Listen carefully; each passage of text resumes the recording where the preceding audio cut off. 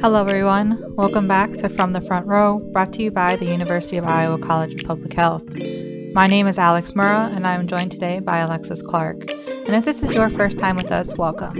We are a student-run podcast that talks about major issues in public health and how they are relevant to anyone both in and out of the field of public health. Today we will be talking with Dr. Dwight Ferguson, who is currently serving in the U.S. Public Health Service as an emergency management specialist within the Office of the Assistant Secretary for the Preparedness and Response in the Department of Health and Human Services. In his role as an emergency management specialist, Dr. Ferguson has coordinated the response for federal emergencies such as Hurricane Maria in Puerto Rico and various infection control measures for COVID-19. Dr. Ferguson is also one of the recipients of the College of Public Health's 2021 Outstanding Alumni Awards. He earned his MS in Epidemiology and PhD in Occupational and Environmental Health from the University of Iowa. Welcome to the show, Dr. Ferguson. Well, thank you both very much. It's an honor to be here today. So just to start us off, could you tell us a little bit about your path to becoming an emergency management specialist in the U.S. Public Health Service? Well, yeah, thank you very much. What I would say is that it's been quite a journey to get to where I'm at here today. And it's a journey that I thoroughly enjoyed. And so I can say that it all started out for me being in high school. And with me being in high school, I had a high school biology teacher, Mr. Umler, who encouraged me to pursue a medical technology degree. And he encouraged me to do that because of the great foundation it provided for the sciences. And he also predicted in 20 years in the future that people would not be staying in the same type of jobs. And so it'll be good to have a good foundation for which to branch out of. That then led me to pursue my medical technology degree at Gannon University in Erie, Pennsylvania. And whilst I was there, I would say that during my senior year, I got a bad case of the flu. And at the time, I was studying virology and immunology. And so I naturally decided to do my senior virology project on swine flu and looking at the flu and how those two interact together, which fortunately for me, I had a good friend and mentor who encouraged me to pursue graduate studies in public health. And so as a result of that, I came to the University of Iowa and I worked here, did my EPI program. And at the same time, whilst I was here, there was a Dr. Gregory Gray that had established the Center for Emerging Infectious Diseases here. And with working with him, I decided to pursue my occupational environmental health to further my studies, to learn a little bit more about how diseases and zoonotic diseases impact the agricultural community. Once I was completed with my degree here and working with Dr. Gray, I got an internship where I worked at West Liberty Foods, and I was the safety manager there. And so all of that led to me enjoying working in the private industry and working with employees and the management system there to keep the workers safe. And as I thought about it, and unfortunately in 2014, the Ebola outbreak occurred in West Africa. And across the news, there was a group of people wearing a uniform. And I became interested in who this group of people were. And they were on the Commission called United States Public Health Services. And so I became interested in learning more about them and to join that group of officers that serve our country through public health. I had a good friend at my church who was having a wedding anniversary, and their daughter, unbeknownst to me, was in the service. And so whilst I was at the party, I got to talk with her, and she told me about her being Captain Renee Funk, being in U.S. Public Health Services. And she encouraged me to apply, and I did. And I got accepted, and I was commissioned. And so after I got commissioned, I worked in the Food and Drug Administration in Kansas City, and I was a consumer safety officer. And as a consumer safety officer, I got deployed to assist in various disasters, such as Hurricane Maria in Puerto Rico, where I did environmental health and community health assessments. And after many years of being on various types of deployments, including this COVID pandemic, I learned that there was this agency called ASPR, otherwise known as Assistant Secretary for Preparedness and Response. They are the public health agency that coordinates human resources and responses to disasters. And so once I learned about them, I decided to apply to a position within ASPR. And that's when I became an emergency management specialist. And so as you can see, that's a whole winding road where Where in a way, my high school biology teacher was correct in that in the years to come, people will not generally be in the same field. It will be growing. And so I'm quite thankful for his advice and for the many advice I got from my advisors, because honestly, I had Dr. Kelly Donham, who is my PhD advisor. He's the one that spurred me on into getting that internship at West Liberty Foods, because I worked in the laboratory. I did infectious diseases, and he encouraged me to go beyond my comfort zone so I could learn more about what's out there. So when I do graduate, I'll be able to be more beneficial to people in need. And so I'm thankful for that opportunity that he provided. I think it's really interesting to hear that, like, you have quite the journey. First of all, it's been like, it's very inspiring. I really connect with the whole high school biology teachers. A lot of times they don't realize just how influential they can be. So during all of that, you mentioned many mentors that you've had along your journey. Mm-hmm. What do you suggest when students are looking for these mentors? Did that all happen very naturally for you, or did you go out and seek those relationships? And do you think you going out and seeking those relationships, or them happening naturally, ended up helping you find your first job outside of the College of Public Health? Right. Thank you. That's a good question. And that I would say, in terms of mentorships and mentors, I had to seek out my mentors. And I would encourage students, first-year students, second-year students, to seek out mentors. And the way how I did that is that, for instance, coming to the College of Public Health, initially for my master's degree program, my first mentor here was Dr. Gregory Gray. And that stemmed from when I was an undergrad in Pennsylvania, because he had the same research interest that I had. So I sought him out, which led to me working for him eventually once I graduated. When I decided to pursue my PhD here at the University of Iowa, one of the professors that did a lot of work with zoonotic diseases, apart from Dr. Gregory Gray, was Dr. Kelly Donham. He had some other PhD advisees that he had mentored. And so once I figured out what I wanted to do, I reached out to him and I submitted my proposal to him in terms of what I would like to do as a PhD student. So we sat down in his office for several hours and talked about it. And since that moment, we were able to work well professionally and personally together. And so I would say that I would encourage students to do that, because there's a lot of wealth of knowledge that our professors have from their world experience and from the professional experience. Because again, he encouraged me to go beyond my comfort zone to attain an internship, which led to me opening up a whole new world. Because as a public health service officer, I get deployed in various situations. And through my time working at West Liberty Foods as a safety manager, I'm able to tap into that, to use those experiences to apply it to new scenarios, and also at the same time applying the information that I learned here and the skills and knowledge I learned at the University of Iowa. And so sometimes mentorships don't happen organically. You have to seek it out. With your training in epidemiology and occupational health, there's so many things that you can do with those 2 degrees. You mentioned kind of having that initial inspiration with influenza, but how did you end up ultimately deciding the area of focus? Was it the mentors? And then how do you, like today, use aspects of both of those fields in your work? Okay. So something I didn't mention earlier was that when I was a kid, I can't remember, somewhere between the age of 2 and 5, my mom told me that I also was hospitalized with pneumonia. And so from a young kid age, I have this respiratory issue going on. And so I had that issue, and then with me being in college, coming across getting a bad case of the flu, those experiences somewhat piqued my interest in terms of the infectious disease component and then in the epidemiology component. And as I got into that more and seeing how it's easily transmitted and see the history of it, that led to me pursuing the courses that I was doing and connecting with the mentors I was doing. Because again, they had somewhat of the same interest that I had, and they were somewhat going in the same direction.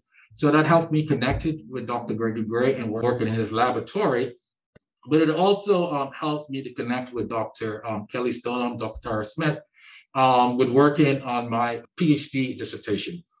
And so I would say my interest in epidemiology came from a childhood illness, and which led me to really enjoying biology and microbiology, which is why I took biology and immunology in undergrad. And as I pursued that, I was a medical technologist. So I did somewhat of a community-based health. As a laboratory technician, you work in the hospital systems, you have a lot of medical tests that comes in and you evaluate it and you provide information to the doctors. And so as I was doing that, I started to get interested in beyond the laboratory experience to the general public health in terms of I'm giving particular results to a particular doctor that's going out to a particular patient that impacts their lifestyle. But at the same time, there are many other patients going through the same thing. And they all may be correlated or connected together, which is where I got interested in public health. As I was doing my work with Dr. Gregory Gray, we did a lot of zoonotic diseases where we looked with the agricultural community to see how various swine flu occurred. We actually did, I went to the Minnesota State Fair, the Minnesota State Fair, where we actually was doing some enrollments for persons that work and handle pigs to see their ability or their risk factors for getting swine flu. And so as I did that, I started to see that we also had a component of the workers in terms of their working in particular environments that exposes them to particular type of diseases. And that's how I got my interest in occupational environmental health, because there's not just the public interest in terms of how we look at public health, but there's also the employee aspect of occupational health.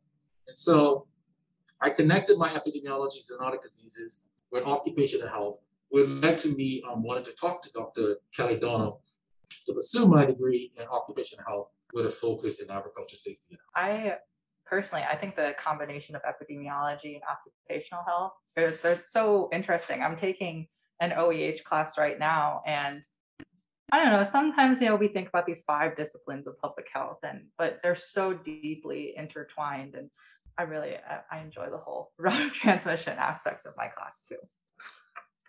So as a USPHS officer, you have been involved in a variety of projects ranging from recovery efforts after Hurricane Maria to wildfire assessments on the West Coast. Most recently, you have been involved with infection control related to the COVID-19 pandemic. In what ways has the pandemic impacted your work at USPHS? All right. It has greatly impacted my work and many of the other officers' work at the United States Public Health Services. And I would say, as for yourself also, it impacted the whole world and how we approach our work. But in particularly with the United States Public Health Services, it impacted our work in terms that we are now more on calls for deployments than previously. And because of the many outbreaks that happen, we are being deployed to help assist various groups or agencies or tribes to help them address the outbreaks. When I was initially deployed to the beginning of the pandemic, I was deployed to a long-term care facility. And a part of our work as a strike team that went in there to help augment the staff because they were short staff, my responsibility was safety and infection control. So as a safety officer, what I had to do was ensure that the team that got deployed with me, that they operated safely, that they were protected from various hazards. And so before they came in, I had to do a site safety assessment to identify the various hazards and then to mitigate for the hazards. I had to work with the facility themselves to identify the hazards that we identify so they're aware of it and they could correct it if it needed to be. And also in terms of infection control, I had to train our employees and then the staff employed for the facility on how to properly wear the protective gear, PPE, and what type of PPE to wear, and how to properly don and doff the PPE to reduce routes of transmission. And so I would say we in the public health services, we have had to honestly grow as a service branch in terms of what we do and what we're called to do, in that we are more integrated into the public health need for the country, and we are readily available to the needs of the public health needs of the community in the country. Previously, we predominantly deployed for like around 14 days, but now we're deploying for at least around 30 days because of the need. And that when you go out there to deploy, the knowledge and information that you share with the agency or the organization or the department you're working with, it takes some time to develop that relationship and to identify what's needed and then to implement the required needs. And so a quick turnaround of 14 days is just not sufficient. And so we have changed to more of a 30-day deployment so we can properly address the needs of the communities that needs us. How many officers are in this branch? Okay. If you had a guess. Yes. So we're roughly around 6,500 officers. Okay. We're trying to get it up to around 10,000 officers.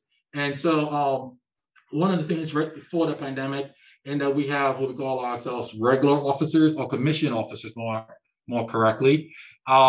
We have developed a new group in our branch called the Ready Reserve. And so with the Ready Reserve, they are officers that maintain their normal day of work duties in the private industry or wherever else. And then if a needs arise, the public health service can call upon them to deploy them to backfill us wherever needed. Because then again, through the pandemic, and even before the pandemic, we saw that there's a growing need for more of us, and with more of us, it may not need to be on a continuous full-time basis, but it also could be on a needs basis. And so that when we need to call upon a group of people that are specialized, we can call upon them and deploy them for specific missions.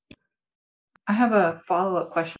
So you kind of mentioned how you might have had to adapt like the time frame. You guys have to take a little bit more time now on these sites, but when you're engaging with that community, telling them how to manage the exposure, or the outbreak that they might have, is there a specific way that you guys might have had to adapt your approach, like comparing like outbreak pre-COVID, like for Ebola or something, compared to like COVID? Because there's so much information that people read online, and then you're probably having to combat that. So has there been a way that you and your team has had to like approach that differently? So the area that you were generally talking about is health education component in terms of, yes, we have had to bolster how we approach health education and how we address communication to the populace that we're serving, because one of the things with the internet is there's a lot of information available out there. Yeah. And so when we go into particular areas,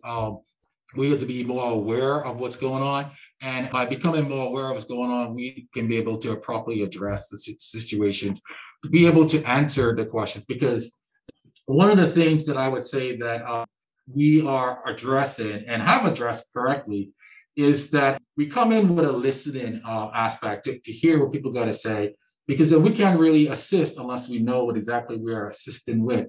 And so actually, even before we get deployed, where my agency ASPR comes into play is that they work with the local state departments and the local communities to identify what the needs are.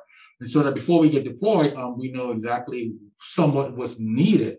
However, sometimes, unfortunately, even though you get in the community, everybody is not on the same page, naturally.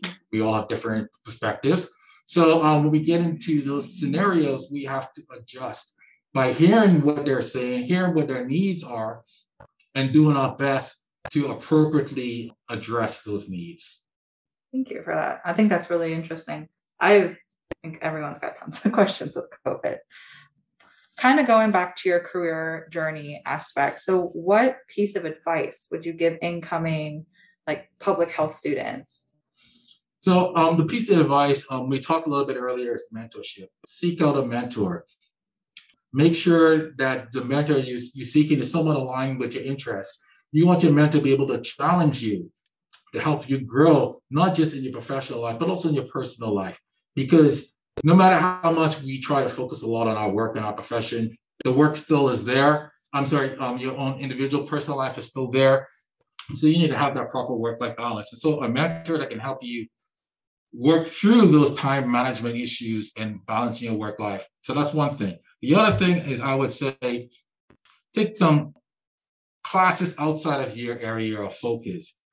Take a communication class so that you can know how to communicate effectively to your customers. Because when I say customers, is that no matter what jobs we take in life, we have customers. We have internal customers and we have external customers. So we need to know how to communicate to both of those groups. And then the third thing is that I would say look at your surroundings, get a beat of what's going on in your community, in the world around you, to see what is needed. And this is where being a public health student, being able to conduct, honestly, a needs-based assessment of what's needed in your community, what's needed in your state, and what's needed in the company that you're working with, so that you can understand what's needed and how you can meet the needs. Because there are a lot of programs out there that are available for people, and a lot of people don't utilize that because the people themselves don't see it as a need. And so you have to identify what their need is to try to meet those needs. So looking at your career thus far, what would you identify as the most rewarding aspect of it? So that's a great question. I would say it's rewarding and most challenging at the same time, getting deployed for the pandemic. And so going back to the long-term care nursing facility, it was extremely difficult in that at the point in time, at the beginning of the pandemic, no one knew really what was going on. Again, as I said, you get a beat of what's going on in the world around you. Prior to being deployed in December of 2020, I saw in the news what was going on over in Asia. And so I started to look into what that was and whatever else as a public health service officer, because you just never know. And so in the background, I did my epidemiology research, and I did my research to understand what's going on. And so when I got deployed, I had to be able to know, what is it that I'm going to be doing there? How am I going to protect myself? How am I going to protect my staff? And how am I going to protect the residents and the staff at the long-term care facility I was at? Because unfortunately, there were people that were dying. And so thankfully for the nurses and staff that got deployed with us and at the facility, we were able to slow it down and stop the outbreak from happening. And so that was really rewarding. But the challenging part was seeing how it impacted the residents in the long-term facility, how it impacted the staff at the long-term facility, and how it impacted the family of the residents, because they could not visit their parents, their grandparents. They were outside the windows. So I got to see that. I got to see them lined up outside of the facility. That was really challenging to see, because at the same time I had my mother-in-law, who was in a long-term care facility here in Iowa, and unfortunately she passed away this year. But that was challenging. And so I had to really rely upon my faith to help get me through that. And that I had to read my Bible. I had to get deeper in my relationship with Jesus. And I had to be able to be there, not just for myself, for others, because everyone goes through things. And you got to be able to be there for people. And I would say, I realized that life is not as simple as we make it to be. It's really complex. And everyone is at a different stage in their life journey. And as you go through your life journey, you had to be there for somebody. There were some people that were going through some rough things. Just to be able to, like I said earlier, have a listening ear for the staff. Sometimes you don't have anything to give to them other than just to have a listening ear. And so I learned that I need to be able to be quick to listen and slow to speak. And so that's something else that I would encourage people, is that don't be quick to respond. Just listen to what people are saying. And if you can respond. But if there's no need for response, you don't have to. So I would go back and say the pandemic has been the most rewarding and the most challenging experience, because through the pandemic, I've been able to utilize all the aspects of my educational background, whether it be medical technology, when I went into a laboratory to do assessments for the laboratory at an Indian healthcare facility, epidemiology with infection control, and occupational environmental health. We're providing safety training and risk assessments and safety assessments for the facilities I got deployed to. Thank you for that insight and all of your hard work with the pandemic. To finish off this interview, one of the questions we like to ask everyone is, what is one thing that you thought you knew but were later wrong about? Boy, that's a great question, because I can even be wrong about this. I would say the life was black and white. In that, for the most part of my life, I thought life was black and white. And that's where my internship came into play. And that's why, again, I thank Dr. Donna for encouraging me to go beyond my comfort zone. Going into a private industry environment, I learned information in my school about how to approach safety. As a safety manager working in safety, my responsibility is to make sure that we abide by OSHA regulations. And so I had to learn that there is the black and white of the law, but also there's a gray area in terms of how you apply the law and be able to identify correctly risk assessments. What's the risk if an employee does this behavior, and be able to appropriately weigh it out. And I also learned to apply that to my job as a consumer safety officer with the FDA, in that there may be hazards in a facility, but what's the risk of that particular hazard of causing some injury, illness, or death? And so I would say thinking things are black and white when they're not, and then being able to properly address risk, to mitigate the risk, and to understand how much at risk are you at, and what level of risk are you willing to accept. Well, thank you so much for coming on. Thank you for that last little bit of advice, and also congratulations for being awarded one of the Outstanding Alumni Awards. Thank you both very much. I enjoyed the interview, and you continue to do a great job in the things that you do. Thank you. That's it for our episode this week. Big thanks to Dr. Ferguson for coming on with us today. This episode was hosted, written, and edited by Alex Murrah, and co-hosted and produced by Alexis Clark. You can learn more about the University of Iowa College of Public Health on Facebook. Our podcast is available on Spotify, Apple Podcasts, SoundCloud. If you enjoyed this episode and would like to help support the podcast, please share it with your colleagues. Our team can be reached at cph-gradambassador@uiowa.edu. This episode was brought to you by the University of Iowa College of Public Health. Stay happy, stay healthy, and keep learning.